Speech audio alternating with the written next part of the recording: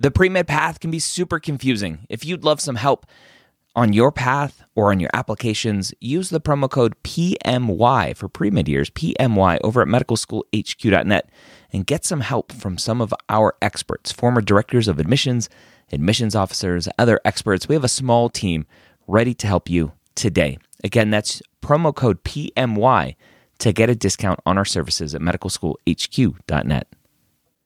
If you're applying to medical school in 2022 to start medical school in 2023, join me Wednesday or Thursday, Wednesday night at 9:30 p.m. Eastern or Thursday at 11 a.m. Eastern at premedworkshop.com. Go register today. I'm going to show you how to tell your story in your application. Again, that's premedworkshop.com. If you are applying to medical school in 2022, be there or be square.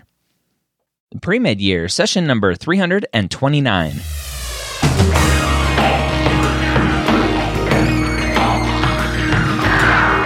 Hello, and welcome to the Pre-Med Years, where we believe that collaboration, not competition, is key to your success.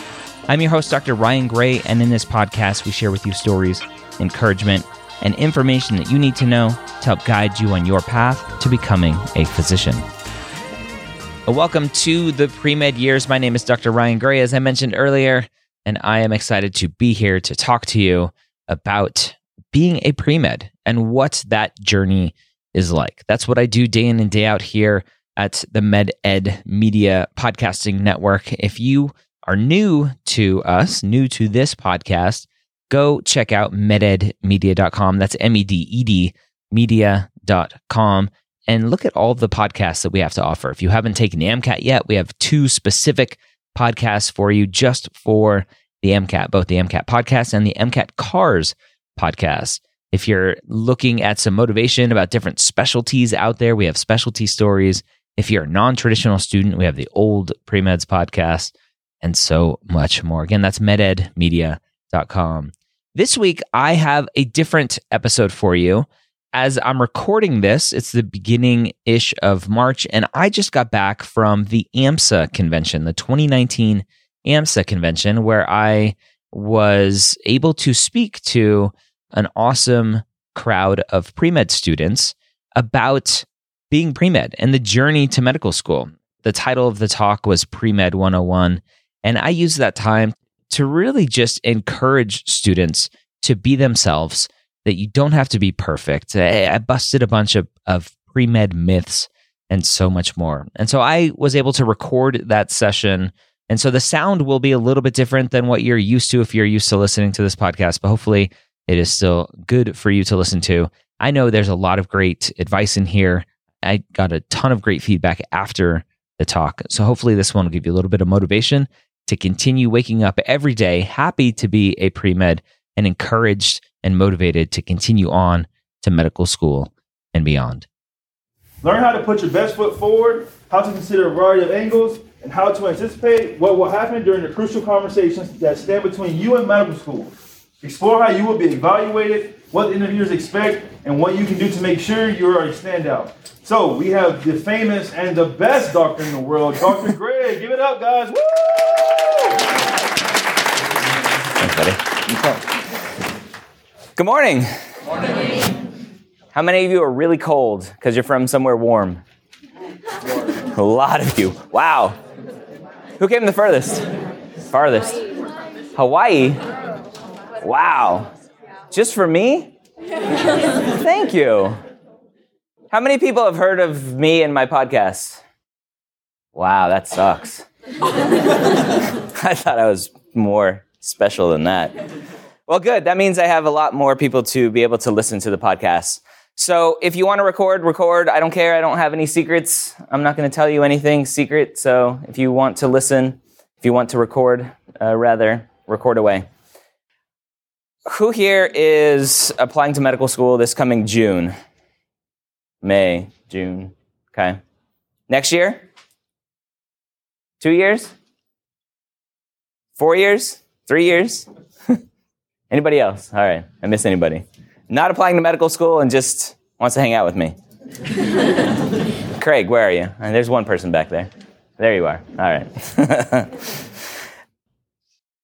How many people have been told in your freshman chemistry class, biology class, look to your left, look to your right.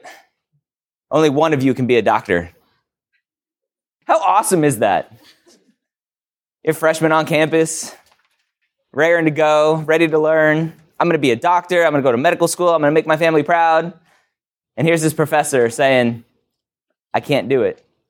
Or if I can, then that person sitting next to me on either side, I'm going to have to beat them up to get there. I want to take my time today to talk about how that's a bunch of baloney.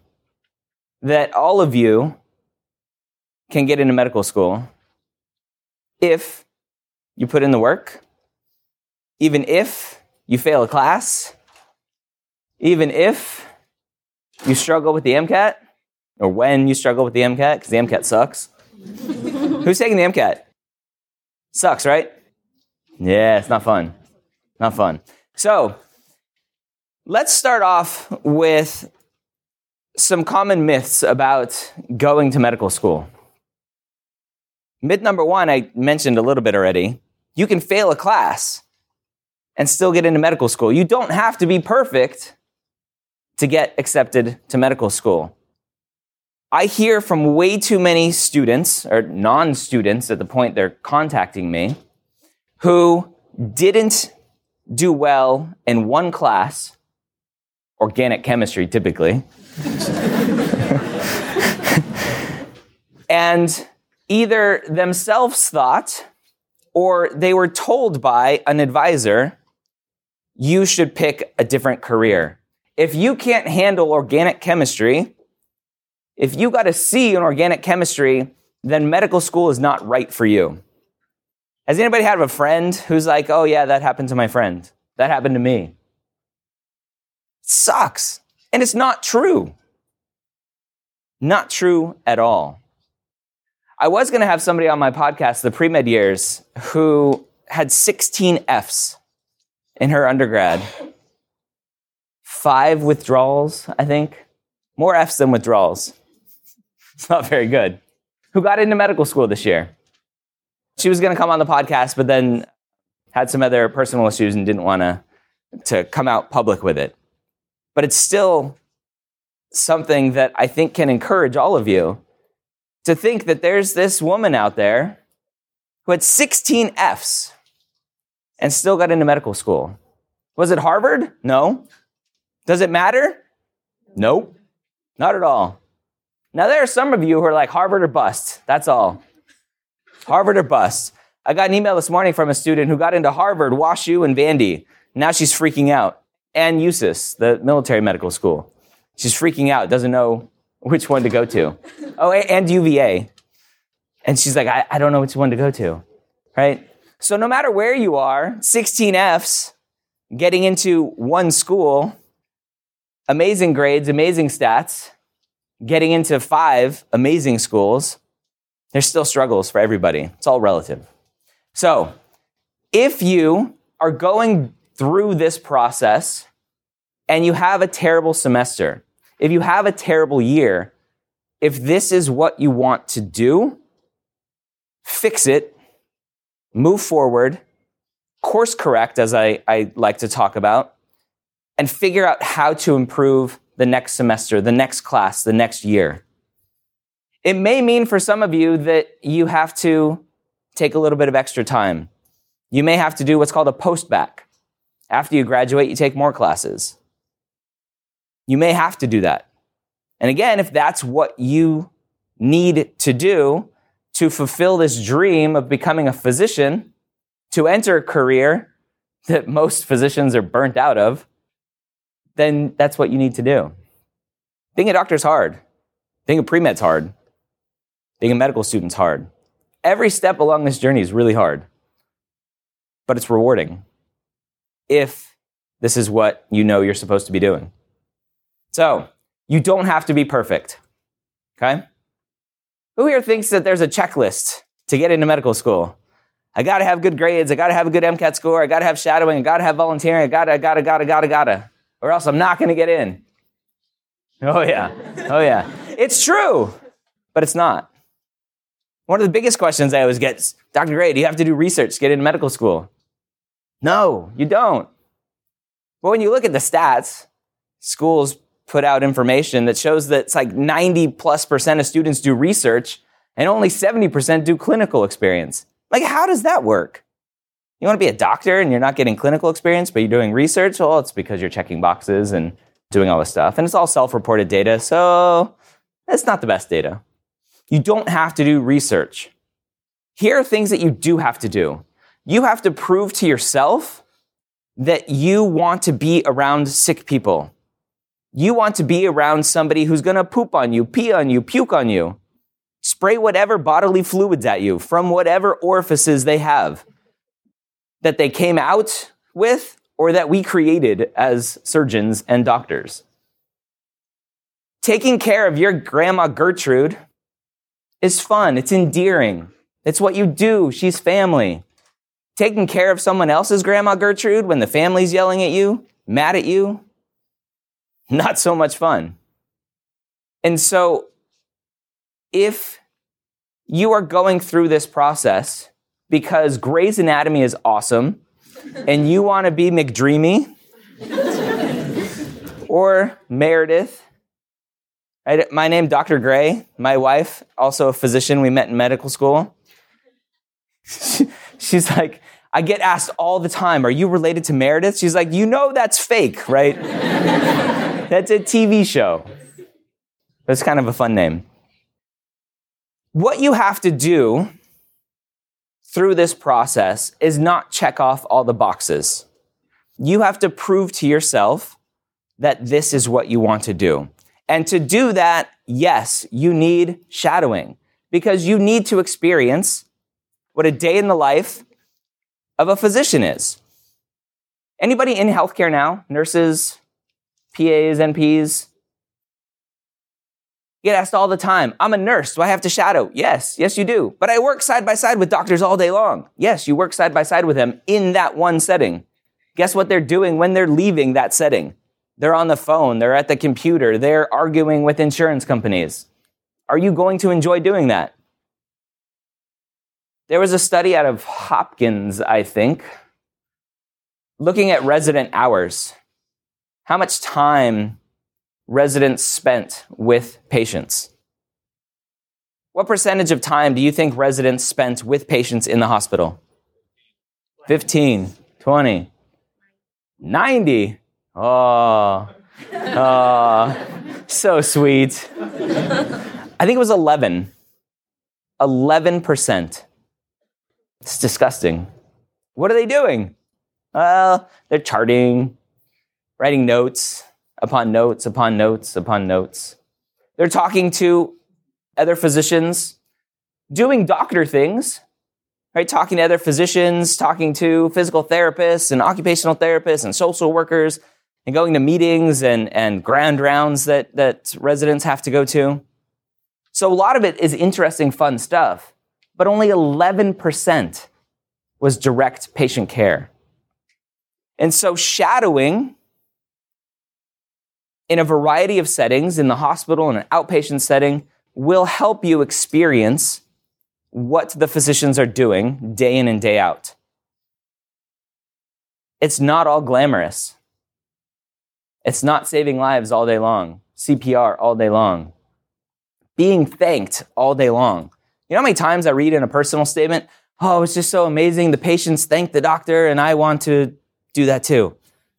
Like, you're in for a rude awakening when the majority of patients out there are annoyed by you, are mad at you, resent you because they think it's you that's causing health insurance prices to skyrocket, when in actuality, the reimbursement rates for doctors are going down, so doctors are getting paid less, so we have to do more to get paid the same amount, and it's all our fault.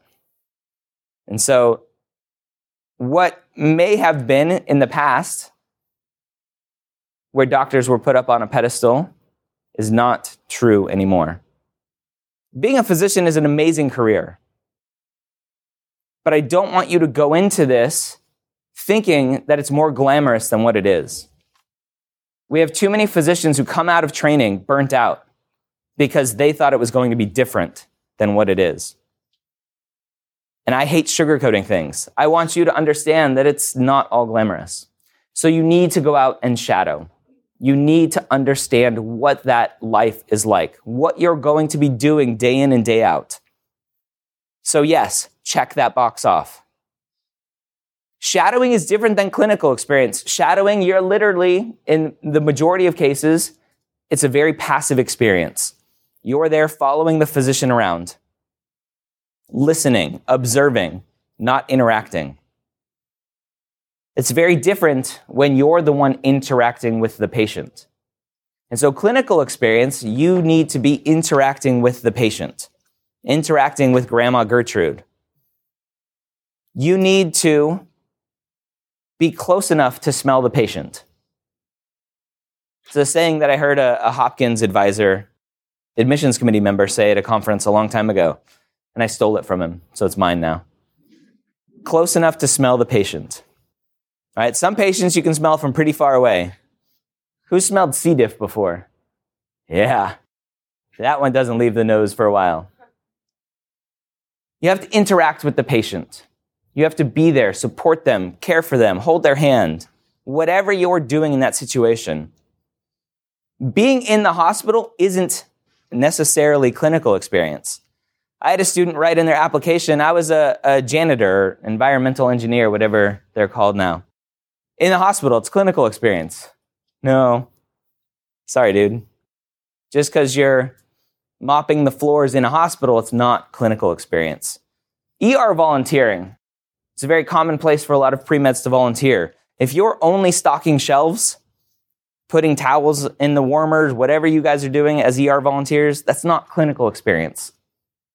You need to be interacting with patients, interacting with their families. You need to understand what it's like to have somebody relying on you for support. At that point, it's really only moral support. But you need to be in that situation to understand if you like it. And if you don't, that's okay. Now is the time to figure out that this is not what you thought it was. Don't push through and go, well, I don't like this part, but I kind of like every other part so far, so I'll keep going. I've already told my mom, my dad, I'm going to be a doctor, and so I can't give up on my dreams. I'll disappoint them. If you have any doubt in your mind that this is what you're supposed to be doing, slow down and figure it out. It's okay. You don't have to be the student who goes to undergrad from high school, finishes undergrad in 4 years, applies between your junior and senior year, and starts medical school right after.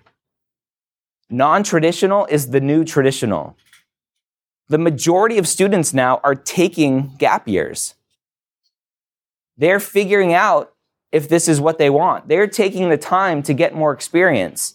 Yeah, sometimes it's to fluff up their application a little bit. Sometimes it's to be done with classes so they can take the MCAT without any of the other responsibilities. But a lot of times it's because they still want more information. They still want more knowledge to see if this is what they're supposed to be doing. So take that time. Check that box. Get the clinical experience. Research. Everybody thinks you have to have research. That's another box you have to check. You don't. Easy as that. Should you try it? Sure. See if you like it. I hated research, so I didn't do much of it. I went to undergrad, just a little bit of backstory about me. I went to undergrad at University of Florida. I started undergrad knowing I wanted to be an orthopedic surgeon. I played baseball growing up, hurt my shoulder, went to physical therapy. I was like, oh, this is cool. I want to be a physical therapist. I'm going to help people get back to the sport they love. Shadowed a physical therapist for a while. It was okay. And then I dissected a cat in high school. And I was sold. I want to cut people for a living. One of my favorite shows, Dexter. Now you know why. And so I married the two together. I said, physical therapy, cutting people, orthopedic surgery, done. Right? I wanted to be an orthopod. Went to University of Florida. Any Gators in the house? None? That's sad. Went to University of Florida, was an exercise physiology major. Oh, what? You don't have to be a biology major or a microbiology major? Nope. Major in whatever the heck you want. Any art majors in here? Language majors? Yeah, there's a hand. Awesome. Major in whatever you want. Exercise physiology background, and didn't get into medical school my first time. Why? My advisor told me, you're not going to get into medical school. You're a white male. Now looking at the room, there's a ton of diversity in here, which is awesome. You're a white male. You're not going to get in. Too many white males are applying to medical school. They're accepting less and less and less. I never went back and saw her. But that also meant I didn't really understand a lot of what I know now. My volunteering in the hospital was standing at the information desk, pointing people to the elevators in the gift shop. It's volunteering in the hospital, right? It's just like being the janitor in the hospital. It works. I didn't know what shadowing was. Heck, I didn't even know what the MCAT was until a few months before I had to take it. Remember, I'm kind of old. The internet, like these iPhones that we have in our pocket, I didn't have back then. And so the information wasn't as readily available. So I blame that. So I applied. I got a couple of interviews and didn't get in anywhere. Made some phone calls, figured out why my application was weak, reapplied, and was ultimately accepted at New York Medical College. Research. It was a long kind of tangent about research. I did some research in college. I enjoyed it a little bit. Not enough to do a bunch of it. I never have published anything. I've never done a poster presentation. None of it. Still got into medical school, still earned my MD, still got to see patients. It's not going to hold you back. Should you try it? Sure. If you don't like it, don't do it. And it doesn't have to be research in what a lot of you think is research. Sitting in a lab with a micropipette going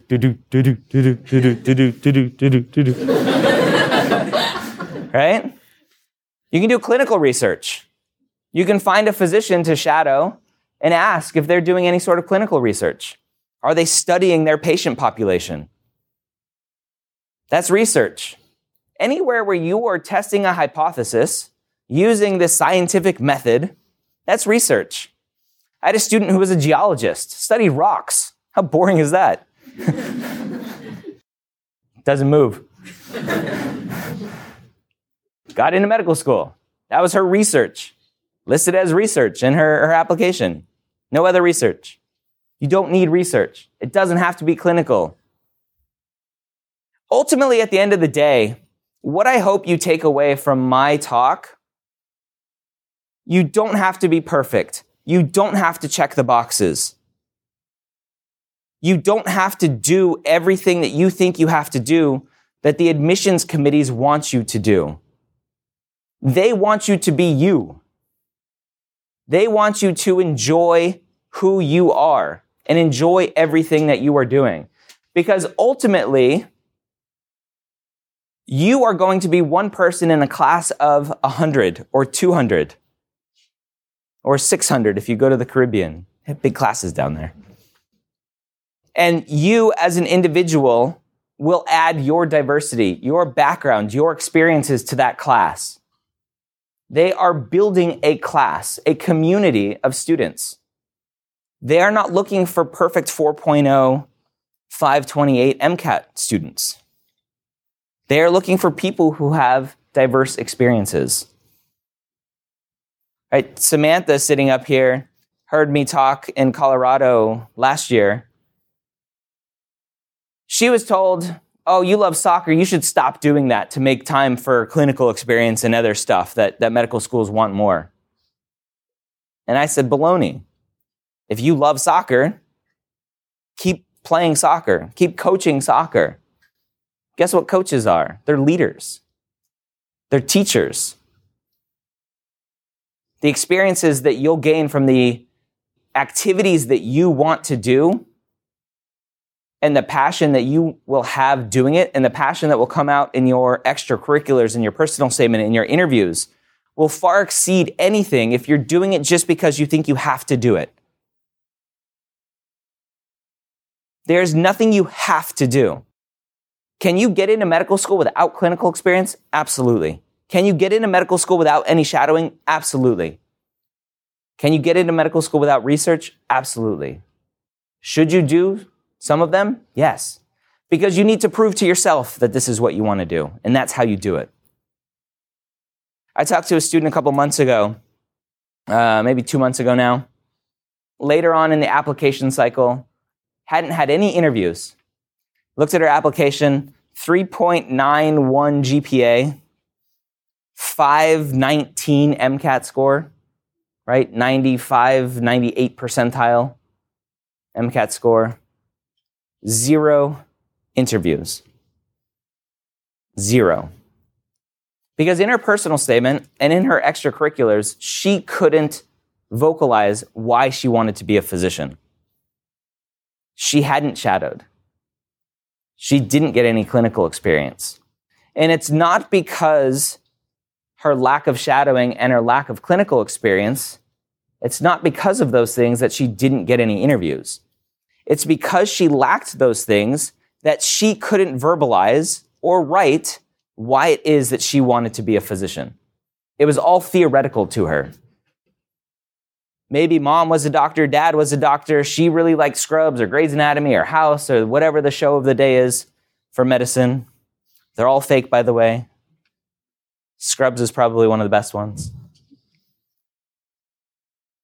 You have to understand why you are doing this. And to do that, you need to put yourself around doctors, you need to put yourself around patients.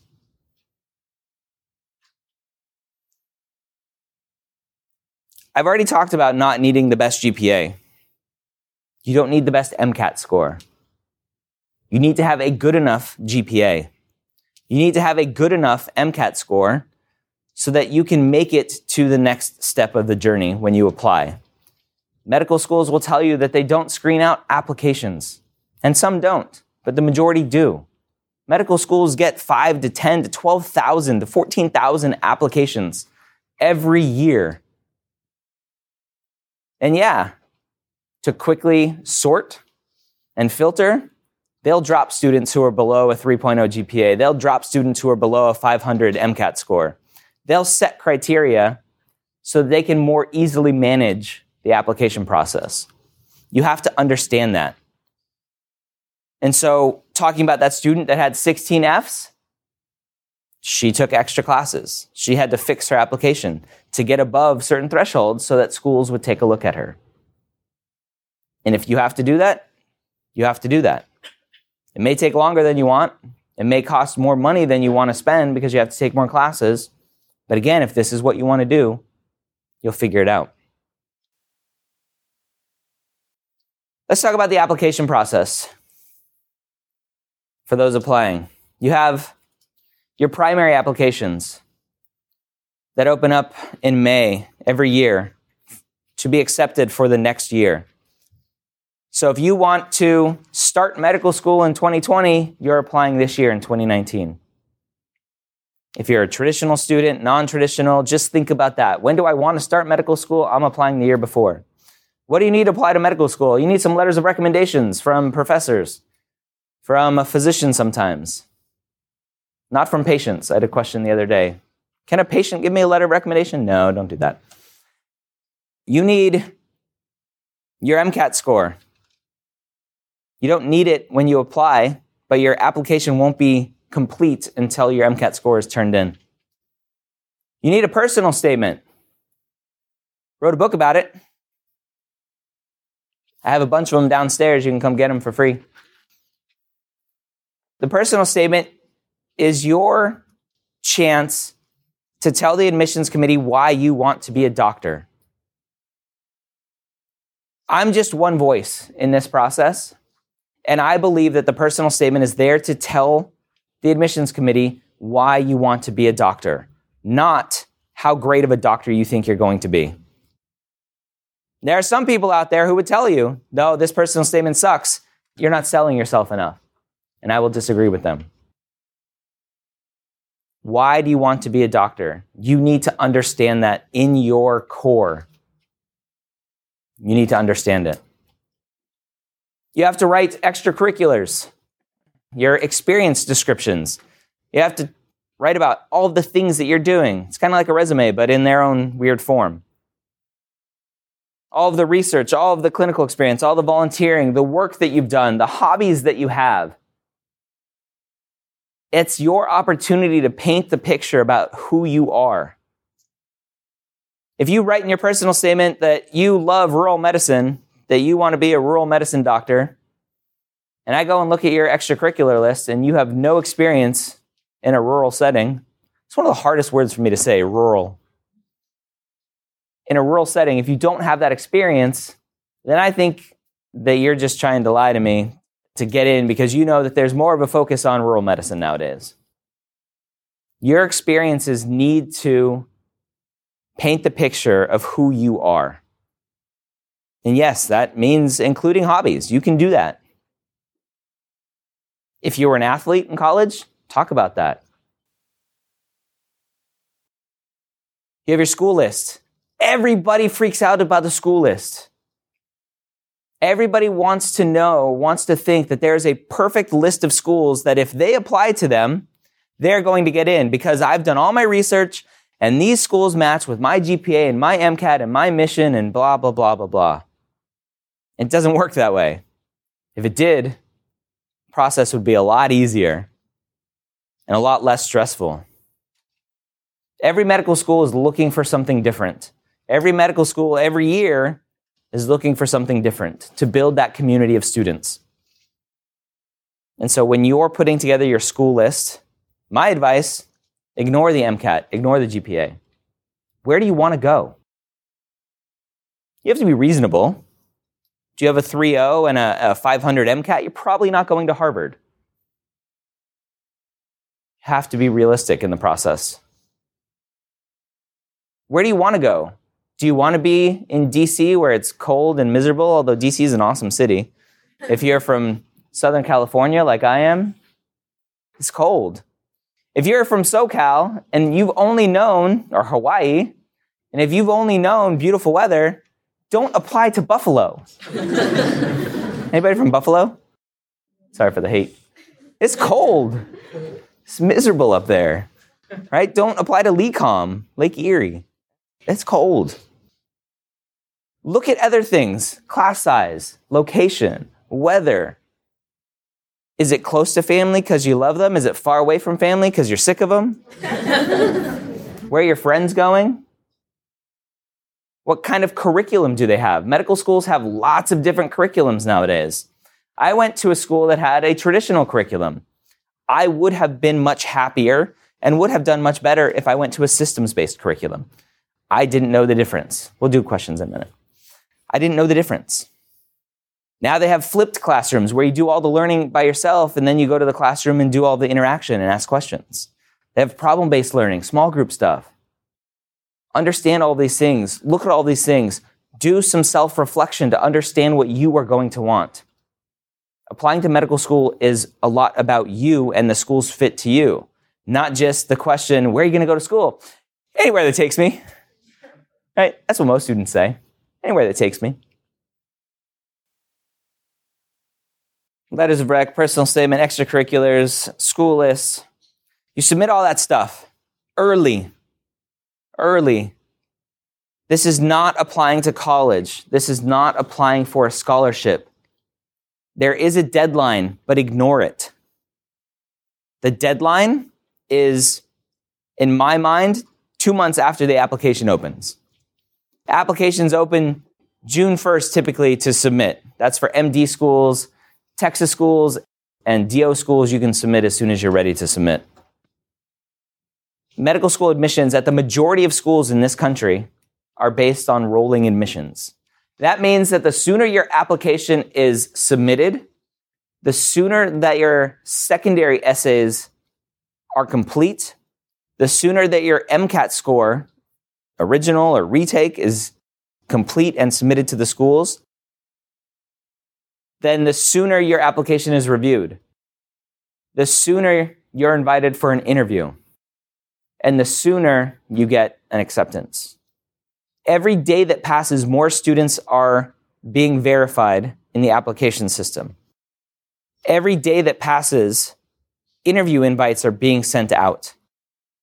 Medical schools only have a limited number of days that they interview students.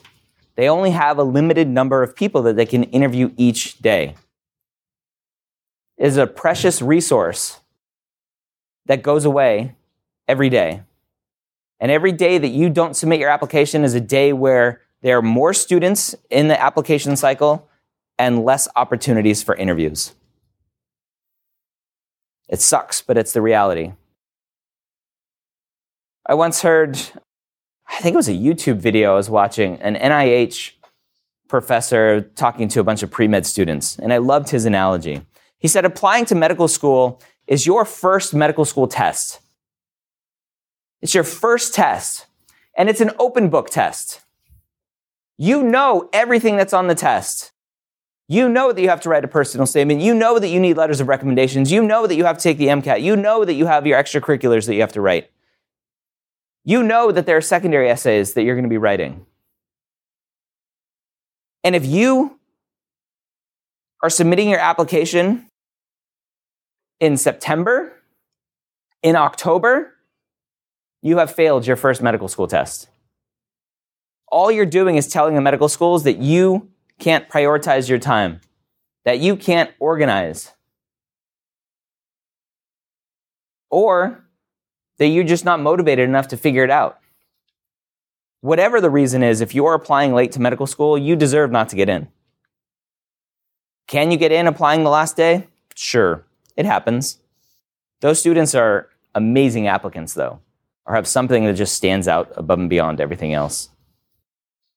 TMD SAS comes out with stats that show that, it's like 85% of students who get interviews apply by July. You have to apply early. And just being here, just trying to understand this process, listening to me, because I know everything, you're way ahead of the game.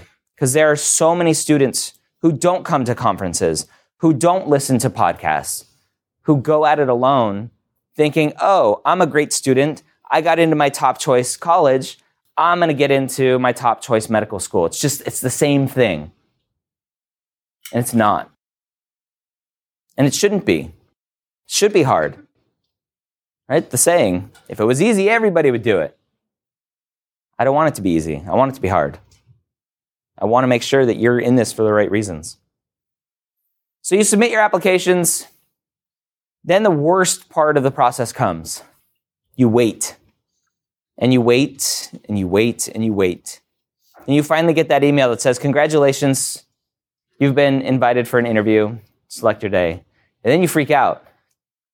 Because you're like, uh-oh, I guess I should start preparing for my interviews. You should hopefully be doing that in the interim, having the confidence that you're going to get interviews. And so start the interview process early. Meet with your advisors. Do mock interviews if they hopefully offer them. And prepare. Interviewing is a skill that you can learn. So you need to practice it. Guess what? Wrote a book about it. Got lots of those ones downstairs too. You go for your interview day, and it's a fun day. You're there having fun. They want to just take care of you, learn who you are, make sure you're not a serial killer, that you have some ability to communicate. See who you are off of paper, outside of your application. And then you get that acceptance. I remember when I got my acceptance, for some reason, again, remember this was 2004, so still pretty early on, the internet's still kind of ramping up, so I got a letter in the mail. It went to my mom's house in Colorado, and I was in Boston, and so she's on the phone, and she's crying, and I'm like, oh God, who died? That's been my life. And unfortunately, I've had a lot of deaths in the family. So when somebody calls crying, it's usually a death. And this time she's like, sit down, I have some good news. And so she started reading my acceptance letter. And the rest is history. And now I'm a podcaster, so I've made everybody happy that I went to medical school and I don't practice medicine anymore. I was in the Air Force. I did Air Force HPSP scholarship, so they paid for medical school. I never got to be an orthopod. The Air Force wouldn't let me. I was a flight surgeon, which is not as cool as it sounds. I'm not operating on the airplanes. Those are called mechanics. They operate on airplanes. I don't do anything in the airplane except fly around with them every once in a while, or I did. You're basically like a family practice doc for pilots and load masters and engineers and other stuff. And I had some health issues, and the Air Force wouldn't let me fly anymore. And I had started my podcast and website to be the anti-student doctor network, to put some positivity out there, to let you know that you can do this, even if you're not the perfect applicant. And in 2015, I stopped practicing, left the Air Force, and I get to travel around the country now, and internationally, hopefully in June, I get to go up to Toronto and speak. And just make sure that you guys understand that if this is what you want, that you can do it. It's a lot of work, but all the pieces are out there. You know what you have to do. You just got to put them all together. All right, let's do some Q&A. Sound good? Thank you.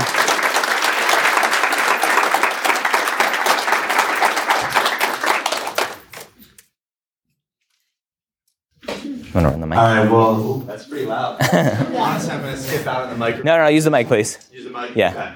Just hold it First further away. off, I want to say thank you for coming out. You're Yeah. one of the few established physicians that really takes the time to guide us pre-meds. You see a lot of physicians really, emphasizing, teaching the residents and the medical students. But I want to thank you for always guiding us pre-meds. Yeah.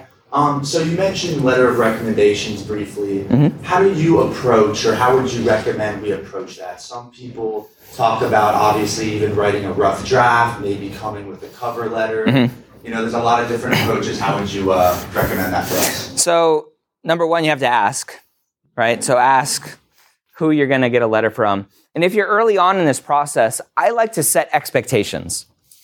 When you go into your physics class or your biochemistry class and you're like, I've heard this professor writes pretty good letters of recommendations, right? RateMyProfessor.com says he or she's awesome. Set that expectation at the beginning of the class.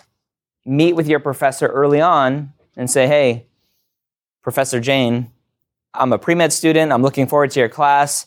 I'm hoping at the end of the semester I do well enough and we have a relationship that I can ask you for a letter of recommendation. And that professor will then hopefully give you some expectations and say, here's what I expect from you if you want a really good letter of recommendation from me. That way you know what's going to happen. That way you know that at the end of the semester, hopefully you've done everything that professor wants and you'll get a good letter of recommendation. Instead of after class, after the semester, going, surprise, I need something from you. I want something from you. Okay, so set that expectation. I'm not a fan of doing a lot of work before you know what they want. So ask first. Don't delay asking so that you can perfect your resume, your CV, your whatever, your personal statement. Ask. If they then say, I would love to write one for you, can you get me a draft of your personal statement? Then say, sure. Let me get back to you. Okay? And just see what they want. Because every professor is going to be different. There are going to be professors who are like, yeah, great. Write me a draft and give it to me, and then I'll tweak it and sign it. Technically, it's against the rules, but a lot of professors do that. And so you have to weigh, do I break the rules a little bit because I need this letter, or do I go and find another professor? That's up to you. Yeah. Question? Thank you again for spending your time here with us today. Yeah. My question is, you talked a little bit on curriculum and Yeah. how you felt that you could have benefited from a different style of curriculum while you were in med school. Is there anything outside of the academic arena that you felt you could have better benefited from, or that your school could have offered to you, such as, like, all of us here were obviously involved with AMSA, and me personally, I felt that that's helped me in my pre-med career, not only with the support system, but just more friends, but keeping me directed in what I should stay passionate about while applying to med school. Is there anything that you thought you were missed out on that we should probably encourage more as we continue in our undergrad careers? I think the fact that you're all here and all part of AMSA is already a step in the right direction. because you're all collaborating together. If you listen to my podcasts, in the first 30 seconds, I say that collaboration, not competition, is key to your success. And I wholeheartedly believe it. I agree that you should, or I believe that you should all form study groups and all help each other, where one person is weak and another is strong. Form those groups. You helping your classmate is not going to hurt your chances of getting into medical school.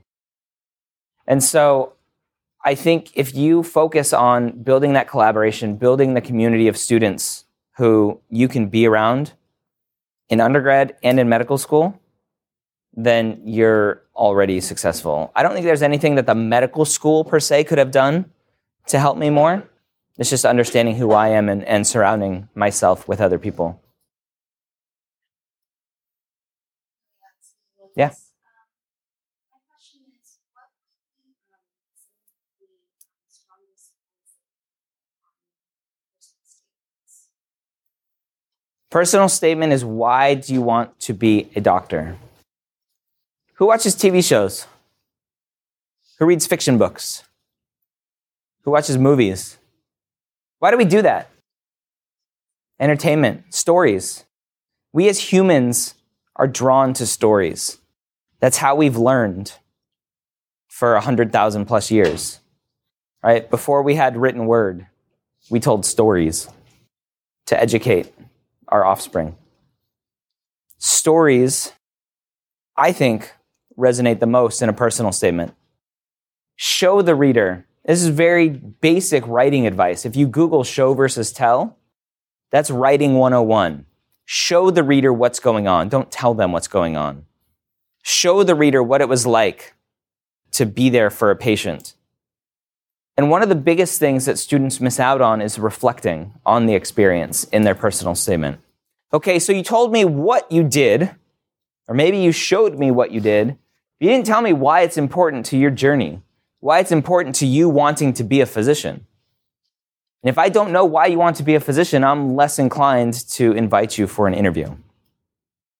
You need to show the reader why you want to do this, and you need to reflect on your journey and help them understand why the experiences have really solidified in your mind that this is what you want. Okay? Sure. You pick.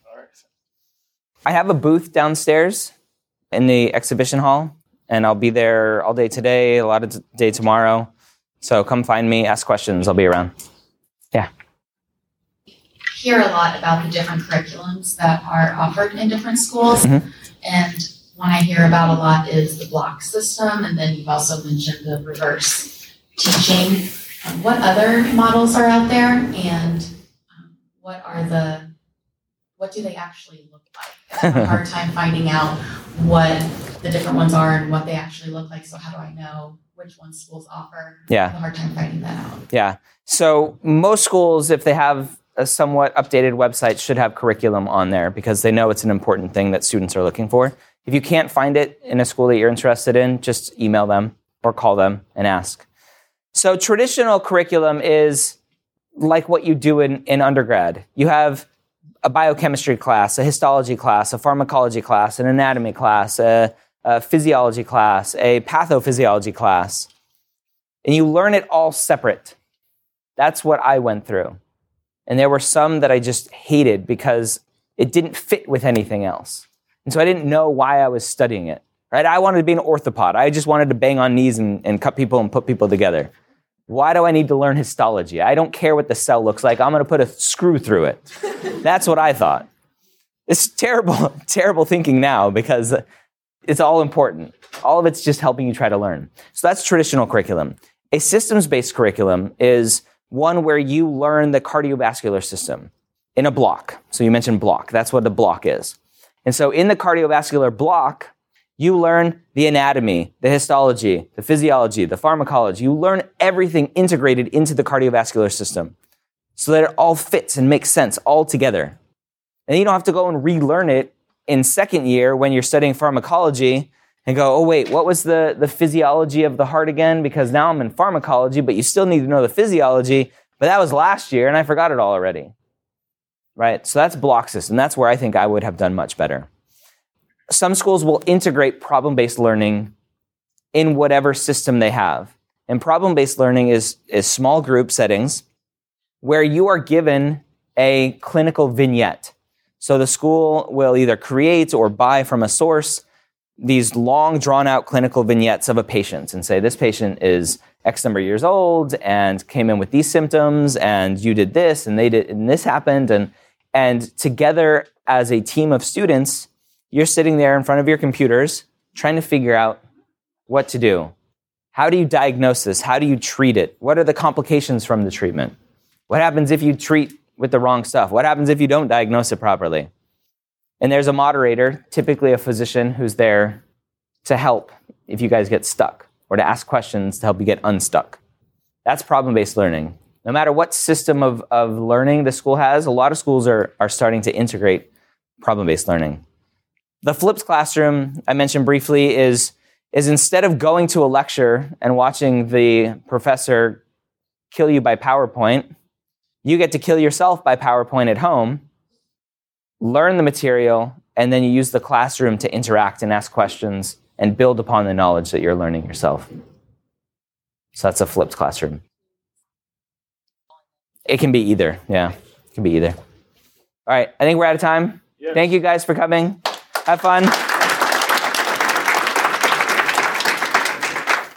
All right, there you have it, my talk from the AMSA convention. If you are interested in AMSA and learning more about AMSA, reach out to AMSA. They are a great organization.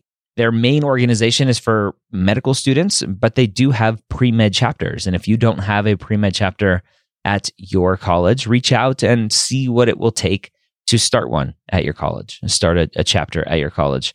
And stay tuned for Premed Fest. AMSA has historically done a Premed Fest around October or November every year. It's historically been in Tampa. There are some talks that maybe it'll be in Austin, Texas here in 2019. And then check out the AMSA convention, the annual AMSA convention, which will be in DC in 2020 in April. So hopefully I will see you at a conference coming up soon. I will be, just announced, I will be in Toronto in June. There's a conference there, the 10th and 11th. It's not for pre-med students. It's more for admissions committees and those members, but I'll have the opportunity to speak to those members, which will be exciting. So if you are in the Toronto area or can make it to Toronto, I'll likely be doing a meetup probably on the 9th, which is a Sunday night, to make it a little bit easier for everybody to travel in. Hopefully I'm not working on a Sunday so you can make it to dinner and hang out with an awesome community of pre-med students. All right, that's all I have for you today. Hope you enjoyed a little bit of motivation today from my talk at the AMSA convention 2019, and we will see you next week here on the Premed Years.